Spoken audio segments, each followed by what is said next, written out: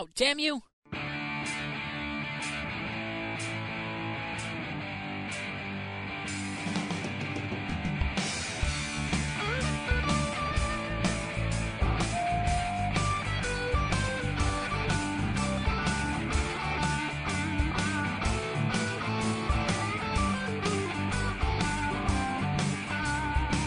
This information podcast contains themes and subject matter that may be inappropriate for some audiences. Listener discretion is advised. I told you times before, you're bothering me.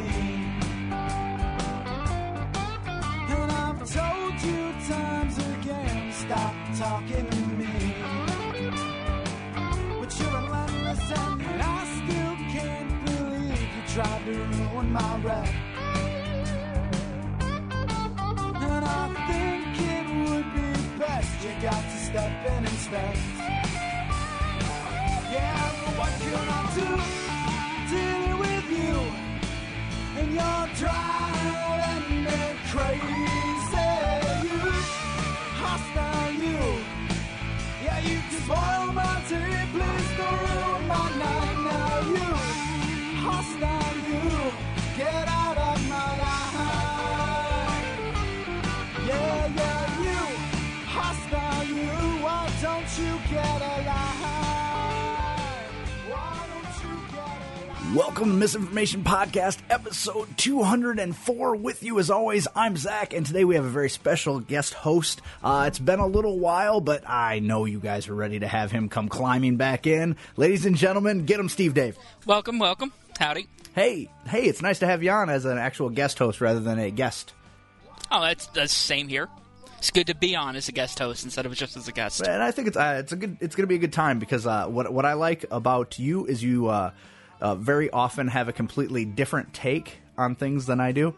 Oh, yeah. So it should make it a little bit more strife-filled, perhaps. Yes. You know. I'm pro taking pictures of high schools. You're probably anti taking pictures of high schools. Yeah, I'm pro living a life where I'm not confined by the state. You may be pro confined by the state in just a matter of time. Well, it is three hot meals and a cot, so can't go wrong in that. Hots and a cot, yes. Yeah, three hots on a cot, yay. Even if your cot is shared with a large burly man who likes to draw boobs on your back. Oh, well, at least it's on my back. You don't want to have to look him in the eye unless you absolutely have to. Did you see that photo of the tattoo? The guy he's got a whole girl tattooed on his back, and the buttocks are her breasts, and he apparently got sent to jail. Oh, and he was their dream date. Yeah, it was something like that. Oh, I can't remember. Wow. I saw it on Reddit. Oh God, I think I would have just had the whole thing blocked out. Well, if you're going to jail, it's not like you can go, well, yeah, we'll take it all off now. I mean, how much would it cost to remove? But you know what? I'm sure they could convince the government to remove it for him. It would cause them less problems trying to keep all the dudes off of him. Wasn't there was that guy? He was being tried, and he had swastikas all tattooed on his face. Oh. And he got prison system to remove it because it wouldn't allow him to have a fair trial. I bet that. Yeah, I could see that. I suppose. But that's the state removing it for that reason. Well, I could see them going for it. What I think it's ridiculous because he put himself in that position. Yes. He was dumb enough to get swastikas on his face as well as break the law allegedly. Yes. So why shouldn't he have to go through trial like that? I think he should. My personal opinion that he should have to go through trial. Once an idiot, you want to brand yourself an idiot, you should have to suffer the consequences. Oh, it's like, what was that recently? The guy who paid, $50,000 to have all the porn sites tattooed on his face, and now he's got a Kickstarter to get him removed. Always thinking ahead, that guy, I guess. Yeah, well, he's in Alaska, so it's not like there's much to notice. Well, and what can he offer as Kickstarter benefits? If you're in the $100 tier, I'll thank you. If you're in the $200 tier, I'll also thank you. I'll have the tattoo reform to be yourname.com. Oh, wait a minute. Maybe Misinformation Podcast should get in on this bandwagon here. Well, it can't be any worse than the $5 spent on Tosh. Yeah, no kidding. Hey, that I'll have you know, thousands, maybe millions of people saw that. They just don't know that they saw that. They subliminally saw it, which is the good part. Right. So there's people walking around this great nation saying to themselves, why does misinformation sound like it's really appealing to me? Yeah, instead of actively downloading it, they're downloading it in their dreams. Yeah, or just thinking, it'd be great if there was a podcast called Misinformation, but I won't bother looking for it because Yeah. I don't even know why I would be thinking that right now. There's been divorces called because some guy just screamed out misinformation during sex. Misinformation podcast, ruining lives one download at a time. Yes. That can be our claim to fame since we don't have much else going on right now. So what's new in Giddim's world? Nothing much. Can't wait to start work soon. Yeah, it's coming up this month, right? Yes, 15th we're supposed to start training, which means that the horses get to go around the track, and that's when they bring us back in. So is there a horse track racing season? It depends. There's usually it's year round. So when they leave us up here, they go down to Florida, and then now they'll go from Florida to Pennsylvania. There's always supposed to be horse racing going on. So it's like a traveling deal. The same horses race on different tracks for different amounts of time? We have two horses that used to race down here. Now they're racing up in New York because New York has a better purse structure because they have more money for the racing. So, right. And the owners get that money, right? The owners and the trainers. Okay. So and the trainers. What does the jockey get? Like a kiss on the lips? I think they get 10%. Okay. Of the purse. I'm the as a horse owner, I should know this stuff, and I don't. People come to me and ask me how to bet. I said I don't know how to bet. I said I can put $2 across the board on a horse. That's about it, and that's what my bets usually are. It's like $4 across the board for a total bet of $12. But as an owner, you get a percentage if they win, right? No, I'm just an owner for. It's like our farm has a racing stable. Which doesn't actually, the stable doesn't have to exist, it's just the name. So if my father wants to race a horse, since he's registered to the farm stable, they'll run it under my name. So I don't get any benefits off of it, trust me. Oh, that sucks. No, because horses cost a lot of money. I mean, your average horse trainer goes at least $70 a day. 70? 7-0? Yes, 70 a day. A day. Well, that's not terrible, though. Your better trainers get like 80 or 90 a day per horse. And that's just money right there. Especially if you think about it and break it down to what they're actually paying for. But if you had a group of people that owned a horse, they'd split that cost amongst themselves, right? Yeah. It's still a lot of money though. Mm-hmm. Especially if they don't win. That's Right. Yeah. If he's a slow horse, well, they're glue. Yeah. Yeah. You just then you own stock in Elmer's at that point. Yeah. See, I don't know much about horse racing at all. I mean, we used to have dog racing around here, greyhounds. Okay. That was not exciting at all. Well, I heard they get messed up if they ever catch the rabbit, though. Oh, they don't. Sometimes they do, and they get really really hurt, supposedly. Oh, because it's going so fast? Yeah, and then they're latching onto it, and then they just get dragged along. Oh, yeah, because they probably don't know to let go. Yeah. Ooh. So, yeah. That'd take a fast dog, though, wouldn't it? Yeah. I mean, I could tell you, though, you see some of the spills at the track, and you can't believe that the horse just gets up and walks away. Yeah. I mean, we had one where the jockey, the horse took out a rail and was bleeding, and the horse just took off, just kept running. And that's a big beast, a horse. They are, yeah. 50. I mean, and they don't stop. That's the thing is, they really can't stop because for racing they have aluminum shoes, and a horseshoe is U-shaped. Right. And the top of the U is what is facing forward.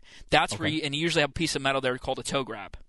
That's what gives them the pull. But when they go to stop, they put the back, which is the end of the U, down, and that's all aluminum. So aluminum on blacktop is like ice. Oh. And they'll just slide. So you're saying after it's gone through the rail and has made it out to somewhere that's not track anymore? Yeah, and that's what it is. That's where our job comes in, because where I work, we run the gates, and we have to close the gates and open the gates, when they're training. And when we get a loose horse, the outriders, they're the people who they ride when the people are training in the morning. They ride around the outside and just they kind of go around slow. If there's a loose horse, well, they're on a horse that's more calm and more trained, and their job is to run up and catch the horse. Okay. But they mostly want to get the horses off the track because you figure 40, 50 horses on a track and one horse running around loose, and you don't know what direction they're running because when they're on the track in the morning, slower horses go opposite the way they race, and the faster horses go the way that they normally race. At the same time? Oh, yeah, yeah. That's nuts. If you ever look at a horse track, they're about, maybe 50, 60 feet wide. Or more. I'm horrible. Wouldn't it make more sense to go the same direction, just keep the slower horses on the outside? No, because you want them to go fast when they go in the normal way that they race, which is, I guess, hold on, I'm trying to think about it. Is clockwise. No, counterclockwise. Counterclockwise. Yeah. So when they're going clockwise. When they're going clockwise, they're going slower. So they're just jogging, warming up, or cooling down. When they want them to start racing, they spin them around and take them off in the way that they normally run. Oh, it just seems like a disaster waiting to happen, though. And that's why when a horse gets loose, the outriders want the horse off the track or caught. The owners want them on the track because there's less chance of them getting hurt because they're just on dirt. Right. Well, and when they hit that asphalt or concrete, that's got to be hard on their legs too. Well, not really, because there's a transition off there's dirt ramps that come off the track, and then there's like a dirt path. And yeah, what it is though it's just like when a dog goes or a cat goes from carpet to wood. It's right. They have traction. All of a sudden, they don't have traction when they're trying to stop. They have traction when they're accelerating because the steel toe grabs will grab onto the blacktop, but the aluminum part won't when they go to stop. Right, but I mean, their legs aren't made for that kind of the asphalt or the concrete doesn't have the give that grass or dirt or clay or sand would have. Yeah, so but they're loose. You're just trying to keep them. And I've had them where they'll hit a sawhorse and send that sawhorse flying 20 feet, and the horse doesn't even slow down. Wow. Yeah. And, wow, that's crazy. Yeah, that's why you got to keep your ears open when you're there because they'll just come out of nowhere. So does that happen a lot that the horses get loose? You hope not, but 3-4 times a week at least. No shit. But you're training for like 4 hours in the morning, so. And it usually starts before the sun comes up. So sometimes you get somebody out there, they're still kind of waking up, and the horse is still kind of waking up, and the horse will just literally, if a horse doesn't want you on its back, a horse will literally fall down on you. And because it doesn't hurt them. They can fall down and, be fine. Yeah, it just seems like you should have rodeo clowns out there for crying out loud. That's what the outriders kind of are, They're there to catch the horses or get them off the track, one of the two. But they're not dressed like rodeo clowns. No, they usually have like rain slickers on or something, so you kind of recognize them. It'd be a lot cooler if they were dressed like rodeo clowns. It would be, but horses get spooked by that kind of stuff. You get out there and throw your hands up, they'll just go nuts. So they're such a flighty animal. They are. They weigh 800 pounds and they're scared of everything. 800 light. You're talking at least 1,000 usually. Jesus. Wow. 1,000 to 1,200. Wow. So yeah. No thanks. I'll pass. Like I said, I live on a horse farm, so I don't mind being around them. Right. Some people get instantly intimidated by them, and I say you have to have a healthy fear of them because the wind can literally blow up their ass, and they get spooked, and they just go nuts. Right. And they'll take off into a car. They do that all the time. Now they'll bite too, right? They'll bite. Have you ever been bit? Not really. I've had my jacket bit because you're not paying attention and they're behind you. Right. Like you're standing near a stall and you're not paying attention. The horse is behind you, and he's getting closer and closer, and you're not paying attention. He'll just try to take a bite out of you. Which is weird because it's not like they want to eat you. I mean, no, but they just want your attention, basically. Yeah, but they in the wild, I've seen like the nature documentaries where a colt with a little foal was having trouble standing up, and it wasn't, it must have had a birth defect or something, and the stallion of the herd grabs this thing by its neck with its teeth and just smacks it around. Just picks it up and just slams it down. Wow, and kills it. So it's seeing you get him as that foal who's just not able to stand and is trying to do you a favor. Yeah, I had one the other day. I was putting a halter on him in the barn, and he just smacked my hand up against the side of the stall gate, and the top of my hand, hits the stall gate, and my whole entire hand went numb. No kidding. Because you got a huge animal with the neck just smacking against something metal and just. Well, I have an uncle that he was walking next to a fence, and the horse reached over the fence and grabbed him by like his love handle, and picked him up off the ground. Yeah. Yeah. It's just weird. Like, why? Like, I didn't do anything to you, horse. Well, they don't have hands, so they do everything with their mouth. Some of them will open up gates with their mouths. They're saying hello. Yeah. I was in a stall with the mare, and the mare she was a mare and her baby, and she just swung her head around, and she hit me and threw me across the stall. Ah. Just by swinging her head around. Jesus. Doesn't she know you've had enough trauma? Yeah, but like I said, she was a mare here. She wasn't like attacking me. Right. She just swung her head around and caught me and just threw me across the stall. Well, and I suppose the amount of weight behind, like from the shoulders forward, it's not like if a person kind of bumps their head against you, you're gonna maybe feel it, but that's a lot of weight and a lot of centrifugal force. It's like a giant pendulum. Yeah, that's why like I said, you got to have a healthy fear. I don't want anything to do with it, man. I just I'll stick with cats and dogs.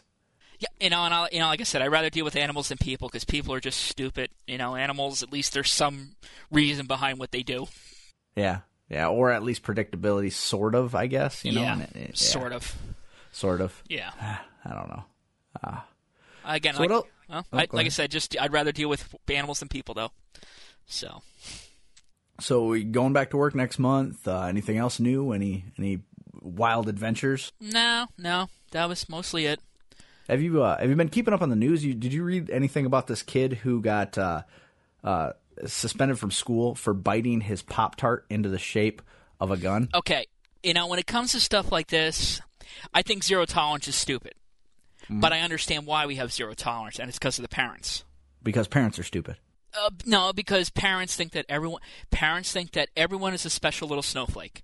And also, if you don't react to something or do something about it and something down the road happens, you're responsible for it. Right. So it's paranoia is what it is.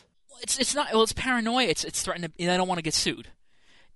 Some principal or teacher who just wants to teach students doesn't want to have their entire career ruined because some kid did something. So they become like hyper vigilant, and anything that happens, they record. It has to be recorded down somewhere, and so they make these zero tolerance policies because if someone brings aspirin in, it's treated as equally as if someone brought in a pound of cocaine.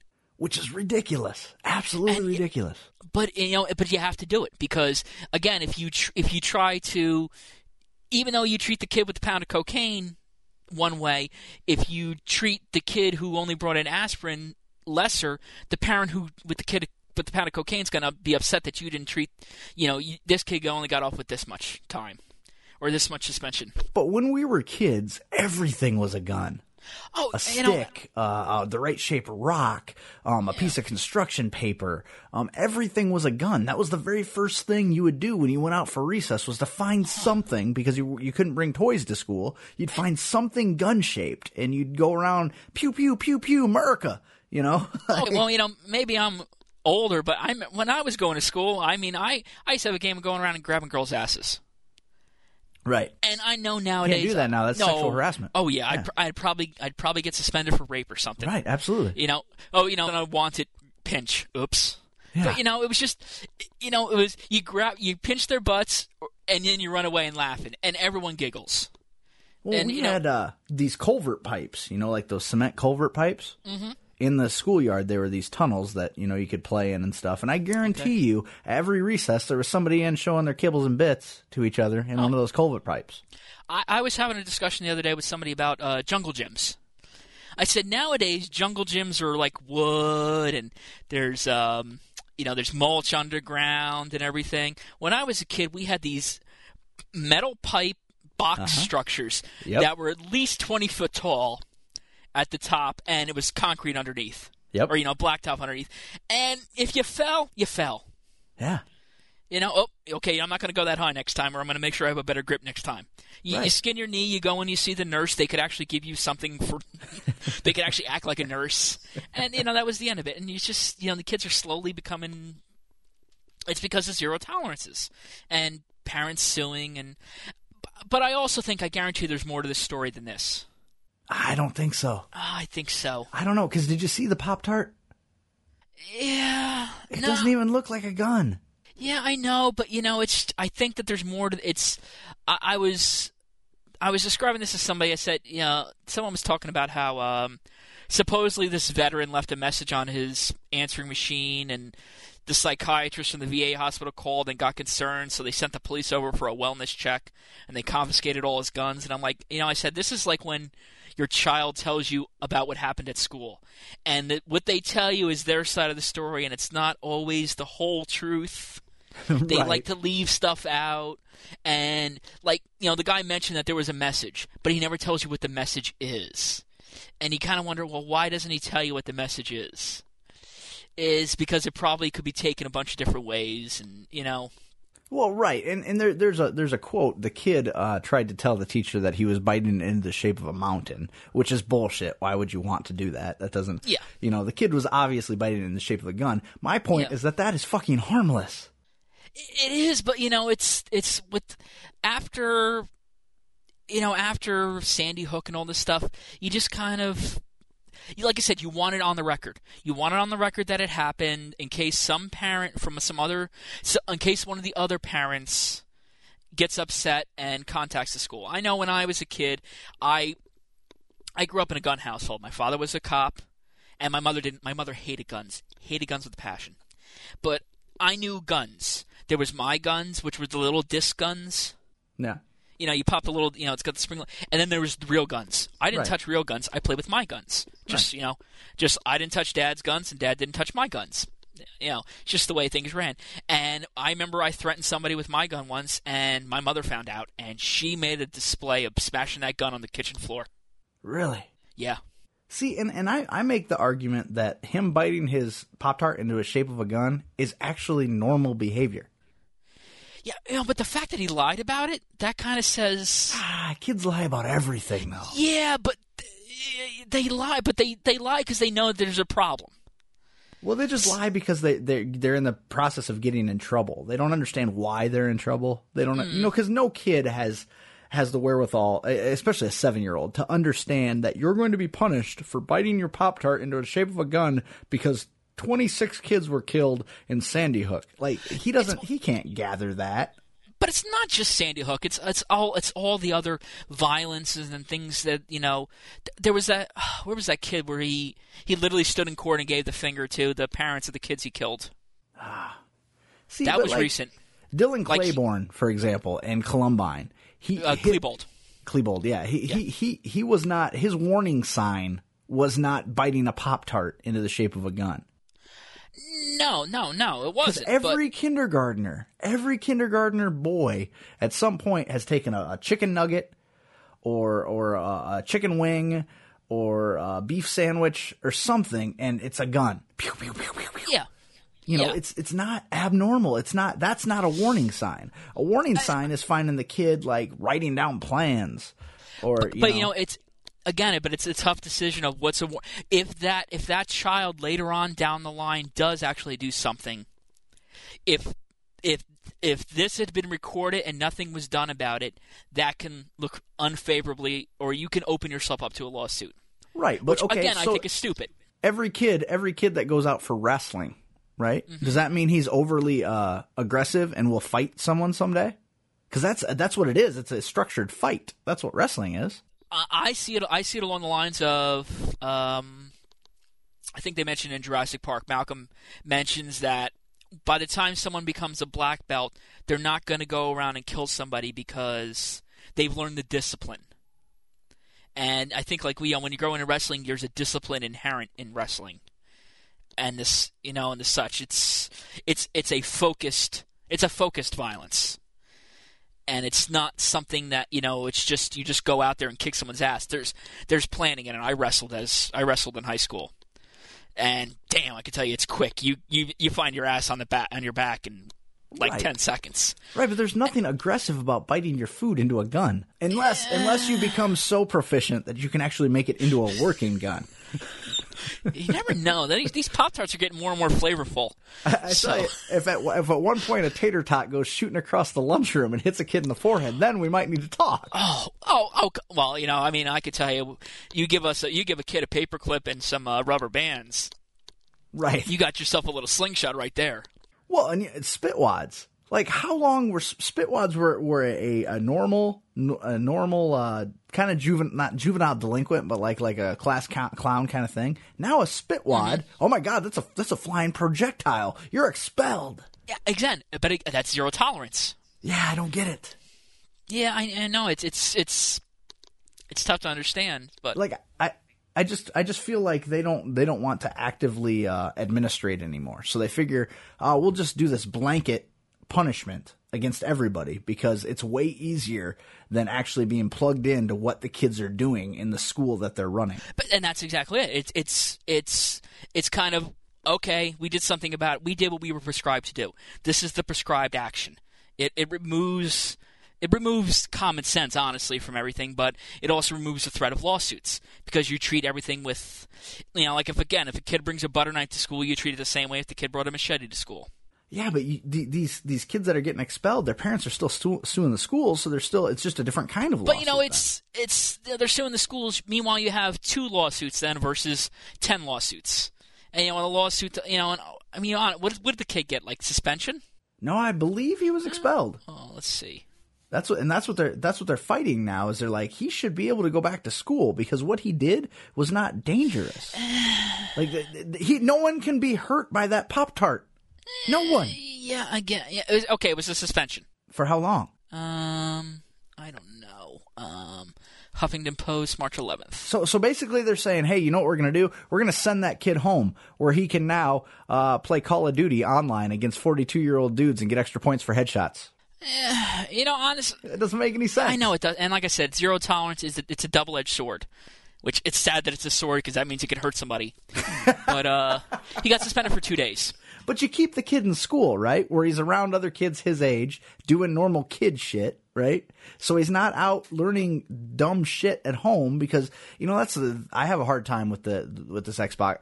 I feel like an old man because I'm like, I have a hard time with this Xbox Online shit where they're playing these games where they're shooting each other in the face. To me, that's more dangerous. Like, they are actively shooting people in the face, like honestly, other people, What bothers me most about those things is I'm on Reddit, and I see the messages that kids send to people who are playing games. Oh, right. And it's just like, that's more disturbing to me than the game itself. Oh, yeah. Because the game itself, someone designed it, you're playing it. These are messages that someone's sitting there, so they're going to write to you that you're a faggot and they fuck your mother. Right. And like I said, it's a 10-year-old kid writing this. Because you can tell at least you hope it is by the grammar and the spelling. But well, you've been on the internet long enough to know better than that. It's that disturbs me more than the whole games themselves. Well, and it's just the overall the climate and the community of it. Like you get extra points if you shoot somebody in the face. So that's more dangerous to me than a kid eating a Pop-Tart into the shape of a gun. At least he's eating breakfast. Yeah, just true. Pop-Tarts are amazingly great breakfasts. They're very good. They're terrible for you, but they're so tasty. I know my toaster has a Pop-Tart setting, and I've never used it, despite all the Pop-Tarts I've ever eaten. See, and that's what's wrong with America, that a toaster would have a Pop-Tart setting. Like, you are not an intelligent enough an individual to put your Pop-Tarts in there and know which setting they should be on. It has a specific Is there a strudel setting as well? No, it just says Pop-Tarts. It's I can't remember who makes the toaster of them, but there's like probably a Kellogg's toaster then. No, I think it's like Maxim or something, but it goes from dark to light and then Pop-Tart. So I guess it's ridiculous. I don't know. Yeah, like I said, I've never heated a Pop-Tart in my life because I can't see the reason for it. Oh, so you eat them cold? Oh yeah. To me, they're a little more. They turn into a paste in your mouth if you eat them cold. Like when I was going to the flea market, I keep them in like my top coat pocket, right near my Zippo hand warmer. And while I was going through the day, I'd slowly pop one open and eat one. Wow, you very easily could have, instead of being the Zippo guy, you could have very easily turned into the Pop-Tart guy. Yeah, but you can't buy Pop-Tarts at the flea market. No. But if you know how people latch on to the things they see. So they see you eating Pop-Tarts all the time. You very easily. It is by just a miracle of nature that you are the Zippo guy and not the Pop-Tart guy. I wouldn't want to get nailed as the Pop-Tart guy, because I could just imagine some guy going, "Hey, I found these Pop-Tarts from 1960s in my cousin's basement. Do you want them?" Or I found these Britney Spears posters in my cousin's attic. Well, what's wrong with Britney? Nothing wrong with Britney Spears posters. She's a Pop-Tart, man. She is a Pop-Tart. Okay. She's a Pop-Tart. See what I did there? Yeah, I see what you did there. I'm already ashamed of myself. No, there's nothing wrong with that. It's Britney Spears. She was hot once before that whole shaving the hair off thing and attacking paparazzi with umbrellas. So, since last time we talked, you have had several cameos on the hit television show Comic Book Man. Yes, my whole literally 10 seconds of fame. Mm-hmm. Usually.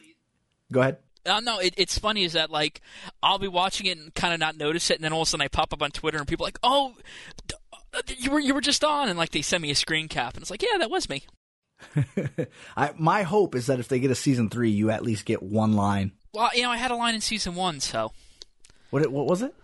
It was the Star Trek plates at the flea market. Oh, that's right. Yep. Because it was their little homage to making hay by going to the flea market. Yeah, and it always bothers me when I hear people talking down the show about how it's scripted and everything. And painfully so, though. I was there for that episode, and I guess there are times when a line spontaneously comes out, and they're only recording it with one camera, and it's a bad angle, so they make them re-say the line, but It's not like it was scripted. The line came out. Right. They're restating the line because they want a different camera angle, or when the hot dogs are for closers thing, or when they're going out and they got the middle finger up. It's there was one camera on it, and someone saw it and they're like, "Oh, we got to get a better shot of it." So it's the toss up. The lines are spontaneous, but then sometimes you have to refilm them. So basically, you have lightning in a bottle, and then you have to put it in a different bottle. Yeah. Well, you have to try to recreate it and then film it. So. It's just tough because when you're watching it, you can almost pick out some of those moments. You can pick out the things where it's especially in the stash when they're sitting behind the counter, that you can very easily tell there are moments when they're like, "Okay, here's what we want you guys to talk about," and it's don't do that. These guys can come up with their shit on their own; they'll be fine.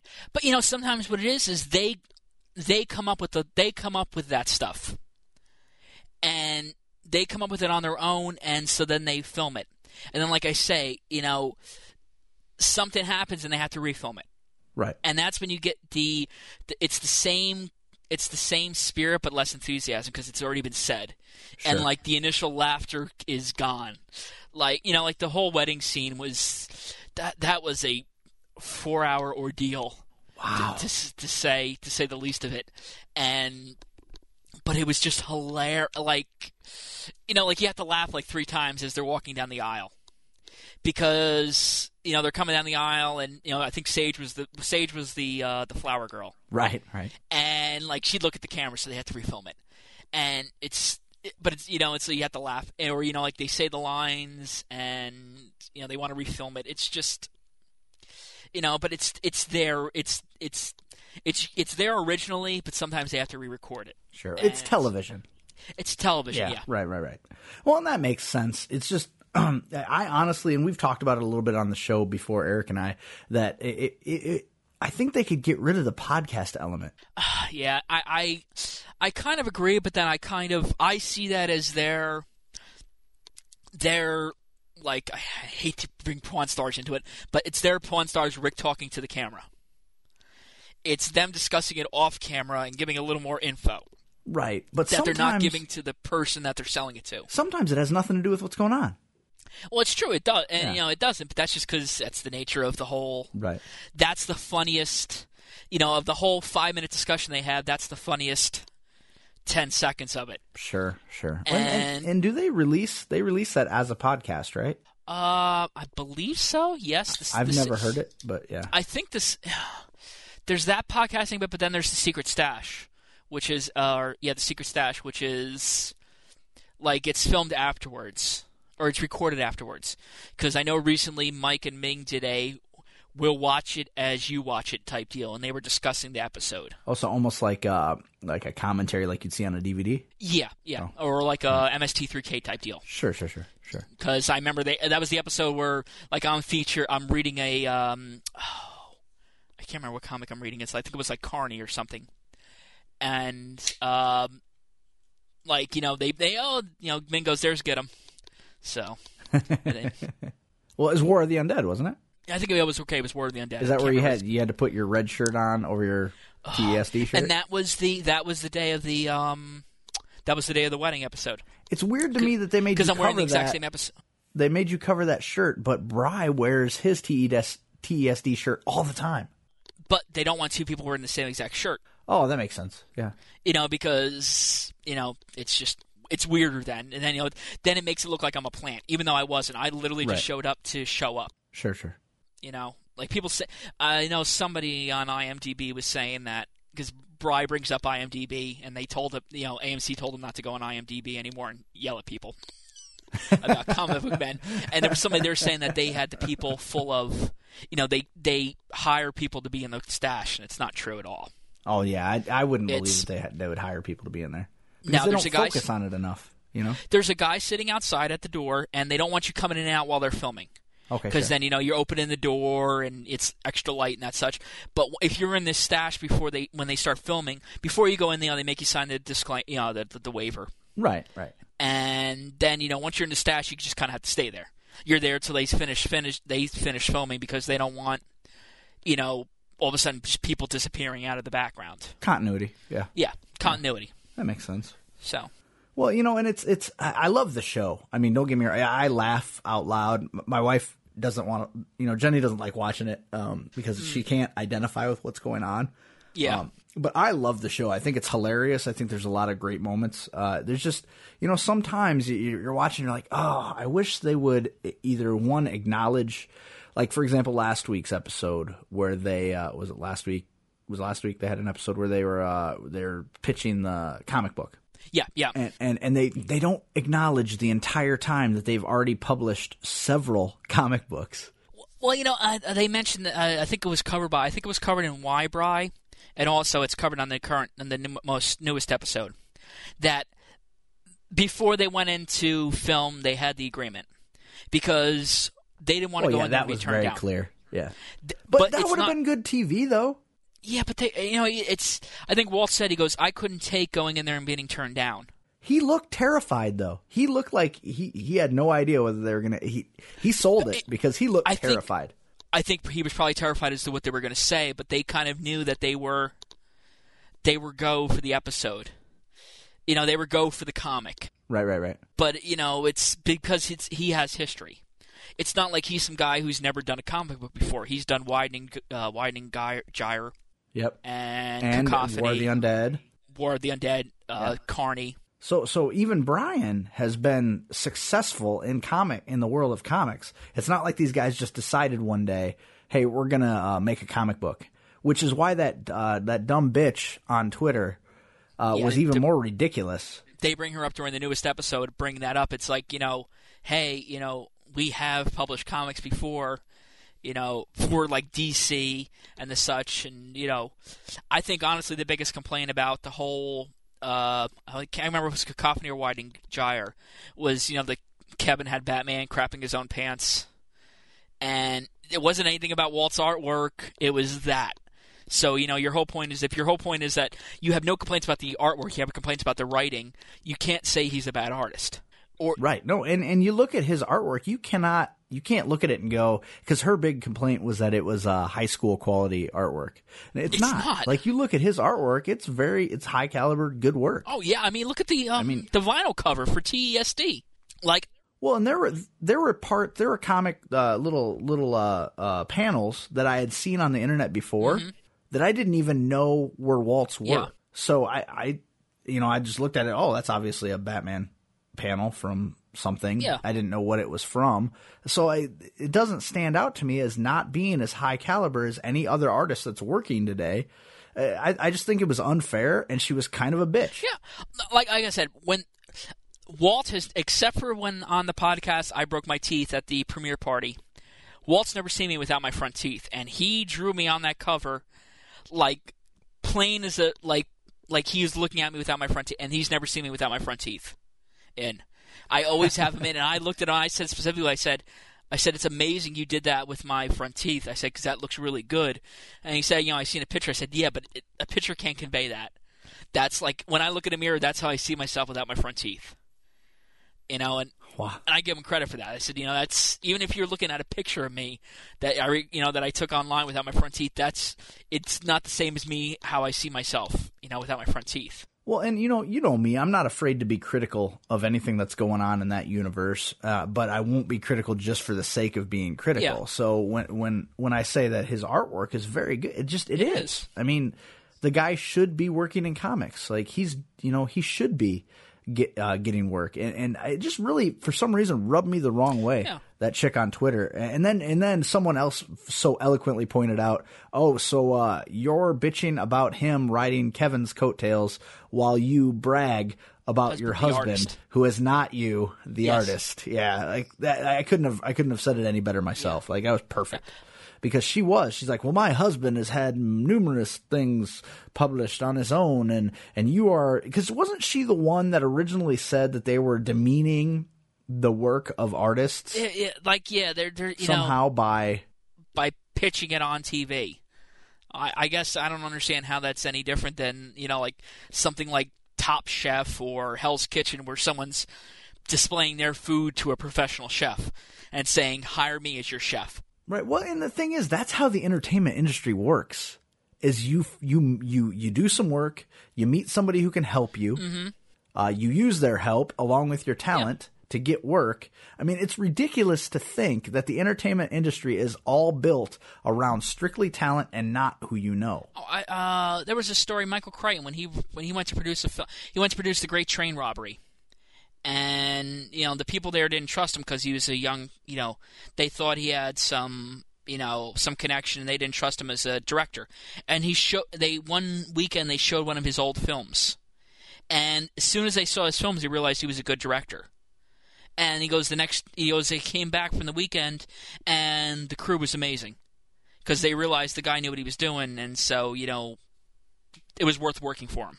Well, and you have to fight. You have to fight and get to know people and network. Like, the entertainment industry is all about networking. Oh, yeah. I wouldn't have gotten what little bit of stand-up comedy work that I have gotten if it wasn't for knowing people. Yeah. And then I go out and I have a great show and it's solid. And are people going to say to me, well, you don't deserve to do comedy because the headliner was your friend? That doesn't work that way. It might be your in, but even if it is your in, if you can't support it, it's not going to work. Right. If you suck balls, if the artwork in Widening Gyre was fucking embarrassing, like some kid has on his Trapper Keeper in grade school, it's not going to make it to a full run. Well, and which was first, Cacophony or Widening Gyre? I don't remember. Well, let's say that Cacophony was first. Okay. Okay, so they do Cacophony, and then DC isn't going to, God bless Kevin Smith, but DC is not going to go, hey, that artwork was shit, but because you're Kevin Smith, we're going to let Walt do another one where Walt's going to be the artist. They're not going to do Kevin Smith doesn't have that kind of pull. Kevin Smith is not Steven Spielberg. Kevin Smith is not Stan Lee. But if Walt's artwork was failing and Kevin's story was engaging, then they'll put another illustrator on it. Exactly. They won't keep the team together. No, they're not going to say, yeah, that's fine. It looked like shit, but go ahead and come on in because you're Kevin Smith. It's not going to do that.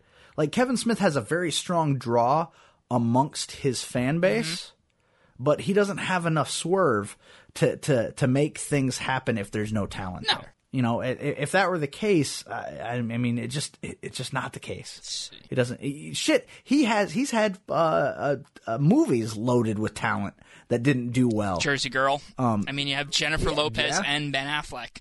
Yeah, and actually, and it was a good movie. Even I'll stand by it. I still enjoyed Jersey. I don't think I've Girl, ever seen it. It's not a bad flick. It's a little different vibe than most of his stuff, but I enjoyed it. But it's not his power alone cannot make these things happen. If they could, she's given him a lot more credit. This chick on Twitter, giving Kevin Smith a lot more credit than his track record has illustrated. And that's not. I'm not trying to take anything away from Kevin Smith. I'm just saying that let's live in a world of reality. Comet's not. If he had that much pull, they're going to do a loss leader, as it were, just to keep him around. They're not going to do that. They're in there for the business. No. Yeah, well, and if he had that much pull, Zack and Miri would be called Zack and Miri Made a Porno on every billboard in L.A. Oh yeah. But, but it's just the problem is that people on the internet live in the world of the internet. There's a world of reality and money and business that also takes place. They see the things they want to see. They want the things to be the way they want them to be portrayed, so that it makes their little weird internet world make sense. But in reality, they're an it's internet a business. expert because they watched a absolutely. YouTube video or two and looked at some tripod page or some GeoCities page. They're an expert on everything that's on the internet. They're an expert of politics because they watched a Coney video.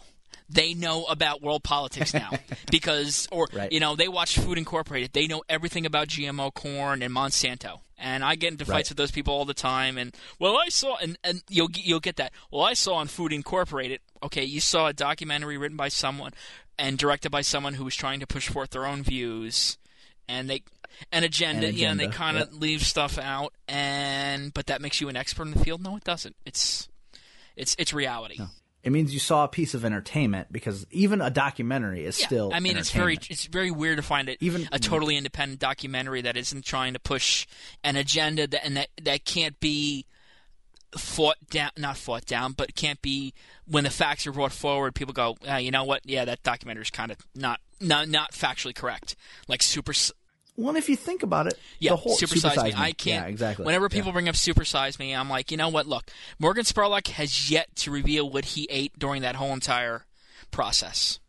That alone should be kind of suspicious. But the fact that people who will admit what they eat and duplicate his experiments and don't come out with the same outcome, they're being totally open and they can't come up with the same outcome. He's being secretive and he comes up with a different outcome. There could be an agenda there. Oh, there's absolutely an agenda. Any documentary that's ever made has an agenda. That's the whole purpose of a documentary. Because whereas a regular film is, we want to entertain people, a documentary is we want to push our agenda of information on people. We want people to be informed. Well, if you want them to be informed, you want them to be informed to your agenda. Because otherwise then there's no use of you putting out the documentary. There's no gain. Is any Michael Moore movie ever have point counterpoint? No, it's just point. No. There's no counterpoint. And if they do bring a counterpoint, they bring the most absurd counterpoint forward to kind of show, well, look, the people who are against us are as crazy as this guy over here. So Right. Yeah, no, I agree. It's which is why when people poke holes through reality shows like Duck Dynasty, for example. I've watched one episode of that, and I remember in the episode some guy quits and they bring somebody else in to work for him. And all I remember is the guy they brought in to work for him talks a lot. But I watched that episode and I was just sitting there going, and yes, they bring up Duck Dynasty on the newest episode of Tell 'em Steve Dave. And I just watched it going, this is just so much fake drama. I can't watch it. But that's reality TV for you. And it's meant to be entertaining. So, and Duck Dynasty is a fun show, but people are like, well, did you know that they only grew those beards for the show? Yeah, they did. And that makes sense. Because if they're a bunch of clean-shaven guys who go golfing at the country club, that's not entertaining. One of my favorite shows ever, and you'll probably never find it online, it was called Flea Man. It was on National Geographic Channel. It follows a guy named Jimmy Kaplow, who's from New Jersey. And the whole premise of the show is he would go to people's houses. People needed to make money for some goal. So like one guy, he wanted to make his own cookbook. So he needed $1,500 to be able to print his own cookbook. So he goes to the guy's house, figures out what he can sell, brings him to an expert. The expert gives him an appraisal on the stuff they sell, and then they go to the flea market. And it was one of the most truthful shows I've ever seen.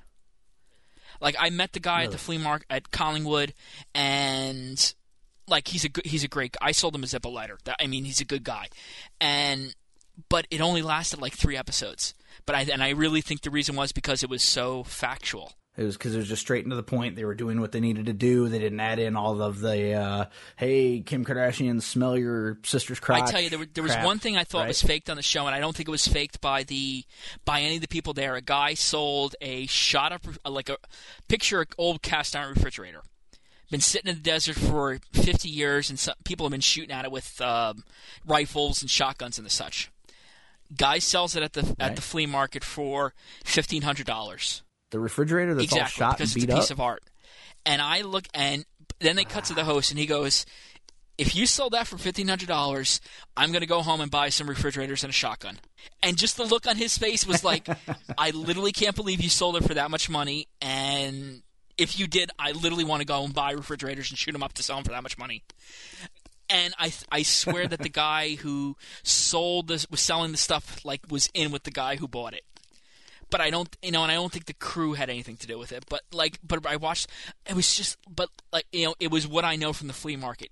Like, he'll help the people sell stuff, and then he'll go off and buy stuff, like for himself. And you get the whole, like he tells you, if the sun comes up, you're at the flea market too late. All this good stuff's gone.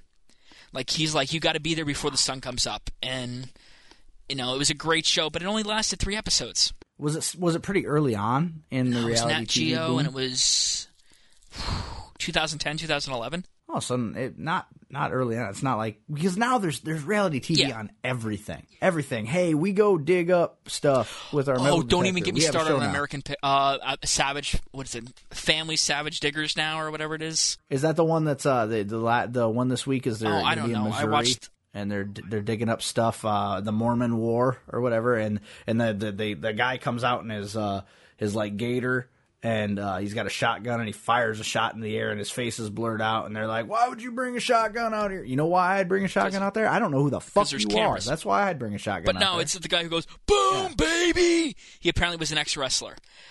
And I've read so much stuff about him, like the fact that, like, his whole, in the original series, where he filmed from, like, people from the area go, wait a minute, I know that place. That's the place down the road. He doesn't own that place. Somebody else does. They just threw a sign on top of his. And, yeah, I, like, watched that. Like, they supposedly busted open a safe and found the blue book or the red book, which was, like, the guide to the underworld of New Orleans. And so, it told you where all the bordellos were. So they go down there and they find a police officer's badge from his hat and like an old Rolex watch. And I dig up stuff from the bottle dump. I can tell you what stuff that's been in the ground for 50 years looks like. And you look at this stuff that they pull up, and it's like someone literally just took some wet dirt and clamped it on it. And you go, it just doesn't look right. There's certain, like, you get stuff from like 50 years ago, and it looks great, and as soon as you try to clean it off with water, like the ink falls off of it. And it just doesn't look right. Right. Well, and the thing is that it reminds me a lot of like South Beach Toe, but see, like and Lizard Lick and shit, where it's obviously all just it is reenactments, but people take that as reality, and that's no fun. Yeah, like no, and it's not fun to watch. It's like, oh, this is so fake that it hurts my soul. I think if I recall correctly, if you do a repossession, if there's a disturbance, you're supposed to technically stop the repossession. Unless it's already hooked up. Once it's hooked up, it's yours. But if in the process of hooking it up there's a problem, you're not supposed to continue through it. And before you do a repossession, you're supposed to alert the local constabulary, the police, because they have a big book of stuff that gets repossessed, so that if someone calls up and says, my car got stolen, they look through the book and go, nope, it got repossessed, sorry. We're not going to send an officer out there because we don't need to. Right, because there was no crime committed here other than the fact that you didn't pay your bill for 7 years. Yeah. Yeah, it's just, to me, it's not even interesting television then. Don't insult my intelligence. I hate watching Savage Family Diggers because I swear that, like, my Fios box is going to record somewhere that I watched the show, and it's going to give them some ratings somewhere down the line. It's like, I want to watch it because it's so stupid and I want to yell at the TV, but I don't want to watch it because it might give them some credulity, some credibility. Right. It's kind of like we've had feuds with other podcasts in the past, and they're like, "Why don't you just listen to our show?" I'm like, "I will not do you that fucking honor, sir." Oh. Like, I will not give you the one hit that might push you over 100 for the week. You know, I one of the podcasts I listened to, they had a guy who would call up and start feuds. And his name was Jason from the Jason Show, and he would call up like with the whole accent routine, and like he would podcast for maybe like 2 weeks, and then he would stop podcasting for a year, and then he would come back and start up with the host again. And like the host told the guy, he goes, "Look, he goes, I understand you're calling my show. If you want me to advertise, just say so. Don't start this whole fake drama thing with me, because you know, you can't pull it off." You know, the guy hosts a podcast as a job. That's his job, is he hosts a podcast. But he puts one out every day, plus extra content. It's literally a job for him. If I could figure out a way that there would be money in it for me, I would do that in a second. You know, in a second. But you know what? He's kind of destroyed his whole life. There's no way he can literally get a job anymore because his real name is out there and everything. And you know, it's right. You know, it's, you go onto his podcast and it's, you know, he's not afraid to say stuff. So he'll drop the N-bomb. You know, he'll talk about waterheads, you know, people who have developmental disabilities, that kind of stuff. He's just unashamed. Right. And you Google his name and it comes all up as like the first hit. So, does he do well? I mean, I think he complained the other day that he only made $12, like on, you know, his subscriptions. And he goes, Jesus. He goes. Somebody buy a subscription. And I'll tell you, I have a lifetime subscription with the guy, but I still pay him monthly for his podcast. So what's a lifetime subscription? I think right now, like $250. Wow! And you get a subscription to. There's a free side and there's a paid side. So, paid side people get a show every Thursday that's just for them, and then one day a week they get a cutoff show where somewhere in the podcast he just cuts it off and says, "That's it for the free side people. If you want to hear the rest of it, go to the paid side." And then it's $6.99 a month. But you're saying $12? No, like one day he goes, "Today I only made $12. That's the least I've ever made." He goes, "So somebody please buy a yearly membership or something, because you know I gotta buy food." Ouch! It's just it's crazy to me that anybody makes money off of, like, can sustain themselves from a podcast. I understand it's really difficult because you see stuff like, you know, like the people. But he's been doing it for years. You know, he when he originally started, he had a job. And he slowly built up his membership, and then finally quit his job. Well, it's so crazy, like, because it's difficult to build, you know, an audience. I mean, we've been doing this since 2007 now. I mean, we're 2013, so like the tail end of 2007 we started the show, and it's crazy to me, like how hard it is to build an audience. So I can't even fathom somebody that could make a sustainable living off of a podcast. I mean, you would have to offer something, especially now that everyone and their brother has a podcast. Yeah. You know, you'd have to offer something special. He's done it since I began, I think 2000. There was a failed satellite radio company that he joined up with, and then they failed, so he had to leave there. You know, he tried to get on XM, and he just started doing a podcast, and he did it after his job, and you know, it got to the point where it's slowly built up over years. And you know, like I said, it's been a slow process. And what's the show called? It's called Distorted View Daily. So. One more time? Distorted View Daily. Distorted View Daily. And there's actually TESD listeners there, which is hilarious, because he has a voicemail segment at the end of every show where people can call in and leave voicemail messages. And someone 2 weeks ago called in, and he goes, I heard Get 'em Steve Dave, and he goes, I wonder if it's the same Get 'em Steve Dave from the Tell 'em Steve Dave podcast. And he goes, because he gets a lot more love here than he does over at the Tell 'em Steve Dave podcast. And you know, I sent a voicemail message back saying, yeah, it's the same one. I said, yeah, and I understand. But the host who doesn't listen to other podcasts because he doesn't want to get accused of stealing from another podcast. He goes, I'd love to hear some audio of, what he did to get other people to hate him so much. And, and I said to him, it's not as glamorous as it sounds. It's just like simple misunderstandings and that just cascade. Well, and that's one thing I wanted to hit on real quick before we have to go is, listening, you've been more of a fixture on the shows, I would say, within the last 6 months. You've been in studio and that you're kind of their fact check guy. Yeah. Anymore. Walt will turn you loose on something. They'll be talking about it and like, get them, look that up. Yeah. And what's nice is that Walt, you'll add your 2 cents and Walt will acknowledge you like you're a human being. But Brian and Q, it's almost getting tiresome. The whole shut the fuck up, get them, because it's starting to get kind of old because a lot of times you will have something of value to say. And you only talk. It's not like you constantly try to interject. It's only if you have something to say. Like I think recently was the whole about Jeselnik because that fucking guy. Fuck that fucking guy. I watched Tosh and it's like Jeselnik is on. I'm gonna see if I can try to endure the first 5 minutes without committing suicide. Oh, it's so terrible. It's offensive just for the sake of being offensive, and that's not funny. Yeah. I agree with. I think it was Eric it was both Eric and you who were saying. Tosh almost looks like he's winking at you when he says stuff. And you feel it like he's like, I'm sharing it with you, audience. I'm not sharing it with you to endorse this, but it's just bad. And here we go. Right, exactly.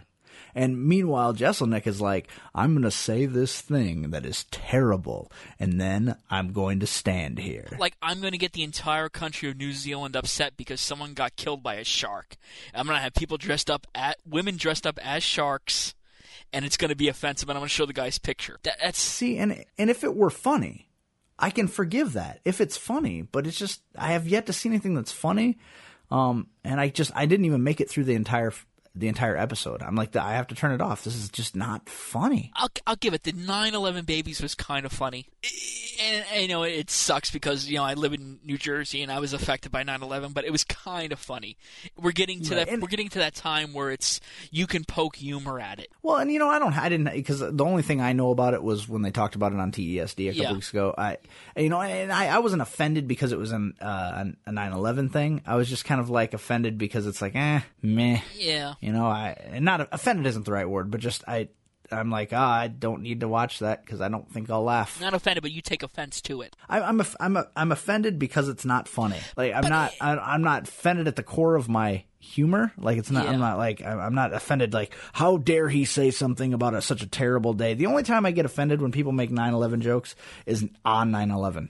Yeah, like I said, it was kind of funny. It was, he feeds the one baby and he goes, "I'll be back for you in 20 minutes." Yeah. And it's kind of like. Okay, it's kind of, here comes the airplane is the whole baby thing, and, there's the whole 9/11 babies who are supposed to be babies of at least one parent, well, it has to be at least one parent. Right. One parent was killed in 9/11, and, the baby was raised without the parent. Right. It's playing on that little, there's a whole, I'm not going to say, it's not meme, but there's literally a whole group of people who are the orphans of 9/11. Right. But it was just kind of funny. But then like you said, he takes the whole it takes the sharks thing.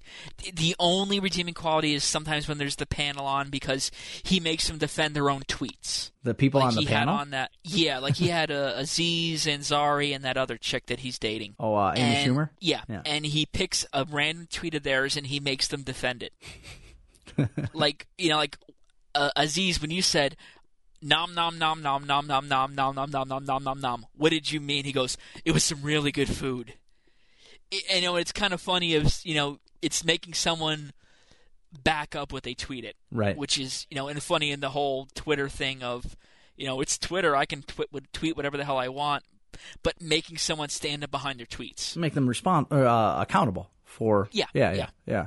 Well, you know, in Q it said. Which, oh, go ahead. Yeah. The reason you put periods in your tweets, Yeah. because in an @reply, the only people who can see it are people who follow both parties. Oh, really? If you put a period there, anyone who follows you can see your @reply. See, and I did not know that. Yeah, it's just sometimes I put if I'm replying directly to someone and I only want people who follow both of us to see it, I'll just leave it. But if I want it to go out over all my followers, you put a period in front of it. Wouldn't it be easier on Twitter's side to just eliminate that and just if you reply, everybody sees it? Not really, because there's certain people I reply to who they're not related to my TESD followers, so they don't follow the same people I follow.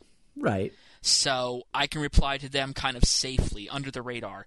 It's you can still look at their entire tweet feed and see what they've tweeted, but it won't show up in your normal mentions feed or whatever. See, to me that kind of undermines the whole idea of Twitter, though. Like, it just makes it more of a hassle. I don't see it as such. Like, there's certain people when I reply to them, if no one else follows, if someone just follows me and doesn't follow the other person, then they're not going to see it in their casual feed.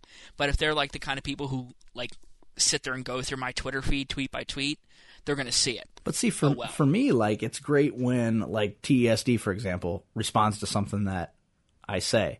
It's great for me because not only do they respond and answer my question or acknowledge that they liked what I said, but then everybody who follows them, it'd be nice if they saw it too because that helps me. But if it's just a straight reply and he doesn't put the period in it, they won't see that. But they usually do because they'll put in like via or some other, they don't use the straight reply function. Right, or if they quote it. Yeah, if they quote it, it doesn't follow it. Yeah. So. Yeah. But it's just kind of like, I'm trying to think of an example where somebody replied to me and I'm like, now knowing that, it's like, nobody saw that. But now that you know it though, you can use it in your future tweets. Sure. That's the reason for the periods in the Twitters. Yeah, just to me it seems like it would just be easier if when you @reply everybody sees it. See, I have a problem with that because there's certain people I follow who I don't want everybody to know that I'm replying to, and you don't want to go through the whole direct message route. So, but why would you care if anybody saw that you replied to somebody? Because it could be someone that I don't want people to harass. Oh, okay. I'm picking up what you're laying down. And I just made the okay, that makes sense. Like people maybe in your personal life. People in my personal life who follow me because they know that I'm Get 'em Steve Dave, so they just follow me, but they're not TESD followers, so no TESD followers or whatever follow them. And I know if you sit there and go through someone's connections or who they follow or who follows them, you can figure it out. But if you're going to go through all that problems, there's nothing to stop them from doing it anyway. That makes sense. It prevents. It's just like a lock. A lock keeps a curious person out. If someone really wants, right? Yeah, a lock keeps they keep the honest criminals. If someone wants to get in, they can. I mean, I'm an honest person. Right. I've made my own lock picks, and I can pick my the locks around my house. And it's sad when you do it sometimes, but then it's great when you get sit there and go, I've gone through every other lock, but I haven't gotten through this lock, so this must be a better lock. But eventually, the feeling of accomplishment. But eventually, it can get broken. Sure. Kind of like there's nothing that's unhackable. Yeah. Except if you need a system that's in a bank vault that's all by itself, but then it's in a bank vault all by itself, so there's no way you're really going to get into it. Most of your hack stuff is social, social networking or social hacking. You end up talking to a representative for a company, and you socially engineer them to give you a password reset, and then you take advantage of that. Right. So.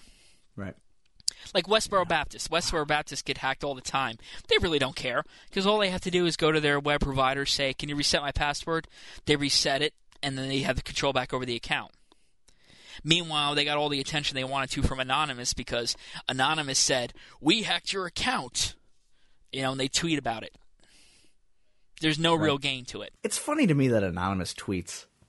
Doesn't that just kind of seem way mainstream? I've said to people that Anonymous is Westboro Baptist's media public relations wing.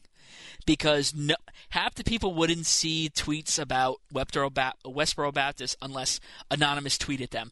And then Anonymous tweets about them and someone retweets them.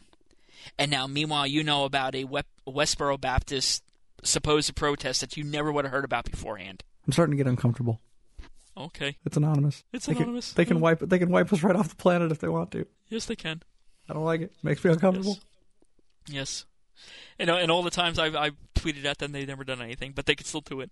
Yeah, just at their whim. Oh, get them. Thank you so much for coming on and guest hosting this week. You really helped me out of a bind, and I will definitely have you on again. I really appreciate it. I had fun. Oh, thank you for listening to me babble on. But well, and I think it's nice because this gives you kind of an opportunity too, where people sometimes want to hear more about what you're talking about, and then Bri cuts you off and says, "Shut the fuck up, get them." We come on our show, you get to talk, and I enjoy listening to you. And I don't mind that. As much as people seem to think that the boys hate me, there's a reason that they like I said, the last episode I was sitting back with all the rest of the audience, or the people who were watching the episode, and Quinn says, come up to the mic and talk. I didn't intend to be on the show. Right. Yeah. I stopped there to give them. I stopped to give Q a birthday present. In all reality. Oh, that's right. Yeah, you told me about that. That was a really neat gift too, by the way. Good on you. Yeah. It was the film cells from Fight Club. Yeah, absolutely. What a great idea. I mean, kind of out of the box. What a neat deal. Did he end up buying that Ecto 2 or not? I don't think so. No, I think it's probably still in the stash. Damn it. I think did I tweet you a picture of that? Yeah, you did. You did, and I was really hoping he'd buy it so I wouldn't have to. I tweeted you a picture of it, and during the episode, he saw it, and he's like, "Is that the Ecto 2?" Yeah, I heard him talking about it, and I'm like, "Oh, that reminded me that it was still there." And at no point did he commit to it, so it's like, Yeah, I told him I think I had the Hot Wheels version.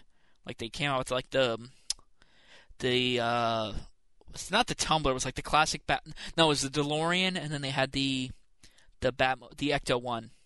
Oh yeah. For Hot Wheels, for like the little die-cast cars, and I picked up a couple at ShopRite. Yeah, I've got I think mine's an Erdl die-cast, like 1/18th scale, and I love it. It's this awesome. was like a Hot Wheels one. I was just like, hey, Q, if you want that, I think I paid 99 cents for it. You can have it. It's not like it's, it's any skin off my nose. But, if you want to appreciate it, I picked them up because I figured they'd be collectible because you have the DeLorean and then you have the Ecto 1. So Right. Yeah, my Ecto 1 sits right next to my all three DeLoreans from all three movies. Now, do you have the Ghost Trap still, or? Yeah. I bought 5 of them, and I kept one for myself. And the 4 that I sold, I made enough money to pay for mine that I bought, as well as the PKE meter that I bought before that. Oh. Now, which PKE meter is that? Is that like the... That's the Matty Collector one. There was the one you used, it was also in They Live, right? Was it? I know I saw it pop up in a porno once. Yeah, I think there was one that they also used in They Live as a communicator. But I think that was more like... There's the one that you always saw in the cartoon series. Oh, no, not that one. That was like the squarish one? Yeah, with the goofy squiggly antenna out of the top of it, and it was blue. No, it had the two feelers. But I think there was one more that they used in the movie that was like more streamlined and in both Ghostbusters 1 and 2 they used the same body style. The thing that changed was the order of the lights, and the display. But otherwise, it was made from an old shoe buffer, a shoe polisher. What the housing was. I love that because I have I said this once. I once had a chance to buy for $5 an original, like the same exact, like a screen used lightsaber. It was a flash made by a company named, give me a second here, Graflex.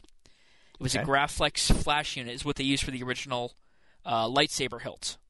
And all they did was add on like a loop on the bottom, a little circuit board on the side, and rubber grips. And I had a chance to buy one for $5 and I turned it down. And brutal. The closest I found is it's a Graflex flash unit, but it's a screw-on one, so it looks like the top of the flash unit, the top of the lightsaber unit, with the little tabs on the back end. Right. And it was it's one of the things that I was so upset that I never actually bought, because it's but it's the whole when they made movies back then, they just grabbed stuff off the shelf or that looked cool and made a prop out of it. Versus nowadays, where they make the prop to order. Yeah, they'll actually machine the whatever they're doing. It'll be from scratch. Someone will design it and then they'll machine it. Because it's so much cheaper to do now. Back then it was like we got to find something that's already been manufactured. Yeah. But you can't find those shoe polishers anymore because I thought about making my own. And same with the Graflex units. You try to find a Graflex 3-cell flash unit online and they're like $100. Wow. And all they literally did was they used 2 pop rivets. Like there was an episode of Comic Book Man that had a lightsaber hilt, and I looked at it and I said, yeah, it's just from the second movie. It's not from the first because they used a different. The rubber grips they used were like old. They were old replacement windshield wiper inserts. Really? And yeah, exactly. And I guess that makes sense when you think about it. It's probably Vader's lightsaber then, because it has the Luke's. 3 or 4. Was it? Luke's lightsaber was a Graflex flash unit. They used 2 pop rivets, a piece of steel, and a D-ring to make were attached on his belt.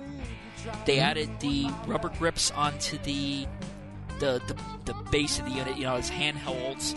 And then the difference was in the first one they used, it was the LED display off of. No, I'm sorry. Okay, I can't remember which one it was. In one of the ones they used the LED lights from an old calculator, and then in the second one the first one they used the gold, like the connection strips from an old PC card into the same slot. And it's just it's something so basic. They literally just took something off the shelf and glued it on. They glued stuff on, and that's your lightsaber hilt. And now the same piece that was like literally just would sit in a box somewhere is worth $100 just alone. Right, because of cosplayers building stuff and the demand for it is so much. Oh, I said if I picked up for $5 that lightsaber hilt made from like original equipment, like I could just go to a con and just be like, "Hey, ladies, it's an official Graflex unit here," and just just get all the Star Wars cos trim, as it were. Well, before we go get them, tell people how they can get a hold of you on the internet. Get them Steve Dave on Twitter. GetHemSteveDave.com online. That's pretty much it. Get them Steve Dave everywhere else. And you can contact if you can't find Get Him, you can shoot us an email, misinformationpodcast@gmail.com, and we'll get your correspondence to him. Also, www.facebook.com/misinformationpodcast. You can check out my stand-up comedy videos on YouTube. Just search for Zach Barclay Comedy, which are great. No, thank you, thank you. Great. I don't get a lot of feedback on them, so I listen to them. Makes me sad. So, thank you. I'm glad that you took an opportunity to check them out. So, spread the wealth, everybody. Check it out. We have broken 200 likes on our Facebook page. Congratulations! So that's awesome. Thank you very much. Now we're setting our sights higher, so just please keep spreading the word. We want to make this show, we want to continue to make this show, and in order to do that, we need to have a listener base. So we appreciate all you who do listen. Keep contacting us. Send us an email. We'll do a mailbag episode soon if we can get enough emails together. Thank you, Get 'em, for coming on. We really appreciate you, man. Thank you for having me. Absolutely, anytime. This has been episode 204 of Misinformation Podcast. With you, as always, I'm Zach. And I'm Eric. Oh, I'm sorry, I'm Get 'em. Love you. Hostile you driving me crazy, you hostile you. Yeah, you can spoil my day, please don't ruin my night. You can spoil my day, please don't ruin my night. Yeah, you can spoil my day, please don't ruin my night. Now you hostile you. Hostile you, yeah, hostile you, hostile you, yeah. I told you once before, you're bothering me.